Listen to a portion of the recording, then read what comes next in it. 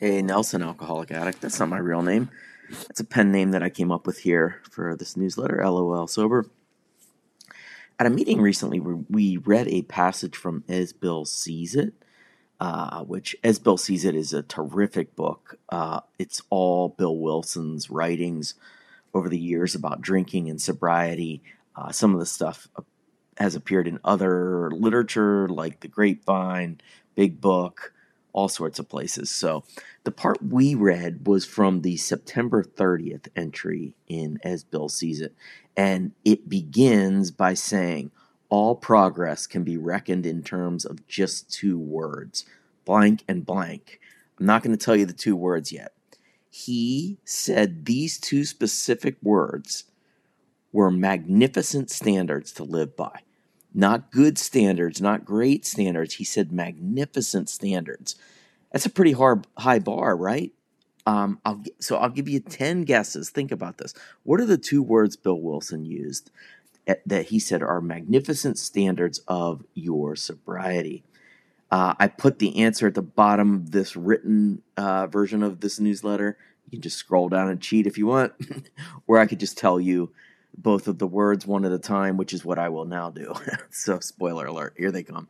I'm cheating a little bit because I already heard the answers, but I will tell you that retroactively, my first few guesses would have been something like honesty, willingness, powerlessness, open-mindedness, humility, acceptance, maybe truth. Those are the words I would have guessed. And drum roll, please. The first one I would have gotten. So it's humility. I think that, listen, that's pretty basic stuff, right? Like if the Family Feud did a poll of 100 sober people, I think humility would be really high on that list. It's a pretty simple proposition, right? It's very straightforward. The more humility I have, the better my sobriety is. It says it throughout every one of our books. Every meeting you go to, humility probably comes up with. In times when I don't have humility, I've managed to stay sober somehow, but those times they haven't been emotionally sober. So lack of humility means I don't listen because I already know the answers. Lack of humility means I'm not right-sized. I'm either king of the world or I belong locked up in a basement because I suck. That's the side of humility that people forget about sometimes. If you're really down on yourself and you think you're the most worthless human being on earth, that's a lack of humility too, because you're not. So humility, it's one of the core principles of a good, sober life, and I totally get why Bill picked that word. But the other one surprised me a lot. The second word, the second part of living a magnificent standard is, drum roll again, the second word is responsibility. So humility and responsibility.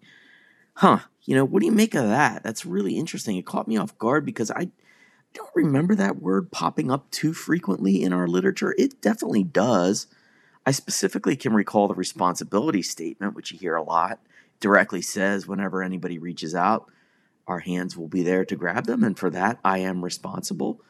But I don't remember the last meeting I referenced the responsibility statement. I guess I know it, so I've heard it a bunch somewhere along the lines, right? So it is out there. It just wouldn't have been one of my first guess, I spent some time pondering that idea of like, wow, that's such an interesting word to include here, responsibility. And the more I thought about it, the more it does make sense. I do have a responsibility to live a sober life. I've experienced addiction, and now I've experienced recovery, what it can do for me, what it can do for my family, my job, my neighbors, the world. I have a responsibility now to live a good, spiritual, sober life and to carry the message to anybody suffering from this disease. Lately, I've been thinking a lot and struggling with having a short fuse. I've been catching myself everything will be fine, and then I'm really pissed about the slightest transgression, like a really small thing. And a lot of them are silly, like really overreactions. And I got into a minor spat with somebody in a parking lot the other day because he was parked over the lines, and I thought I would teach him a lesson. Nothing crazy, but my 8-year-old daughter is in the back seat of this car, and I'm doing hand motions at this guy, and he's doing hand motions back at me. And I couldn't help but wonder, like, what the hell's going on here? I work pretty hard not to get into dumb arguments anymore. And yet, here I am, right? And luckily, I haven't said or done anything really stupid, but it is perplexing. It's definitely something I need to put some thought into. Nothing's really changed in my life. It's like I can't blame anything else. I don't have some new huge outside pressure that's causing stuff to come out sideways. I just have been catching myself going from 0 to 60 miles per hour pretty quickly on the pissed off radar. But since we read that at a meeting, I've really been thinking about my responsibilities as a sober person. And I think my message, and I've done it most of the time, but my message of sobriety, it needs to be hope and patience and serenity and calmness.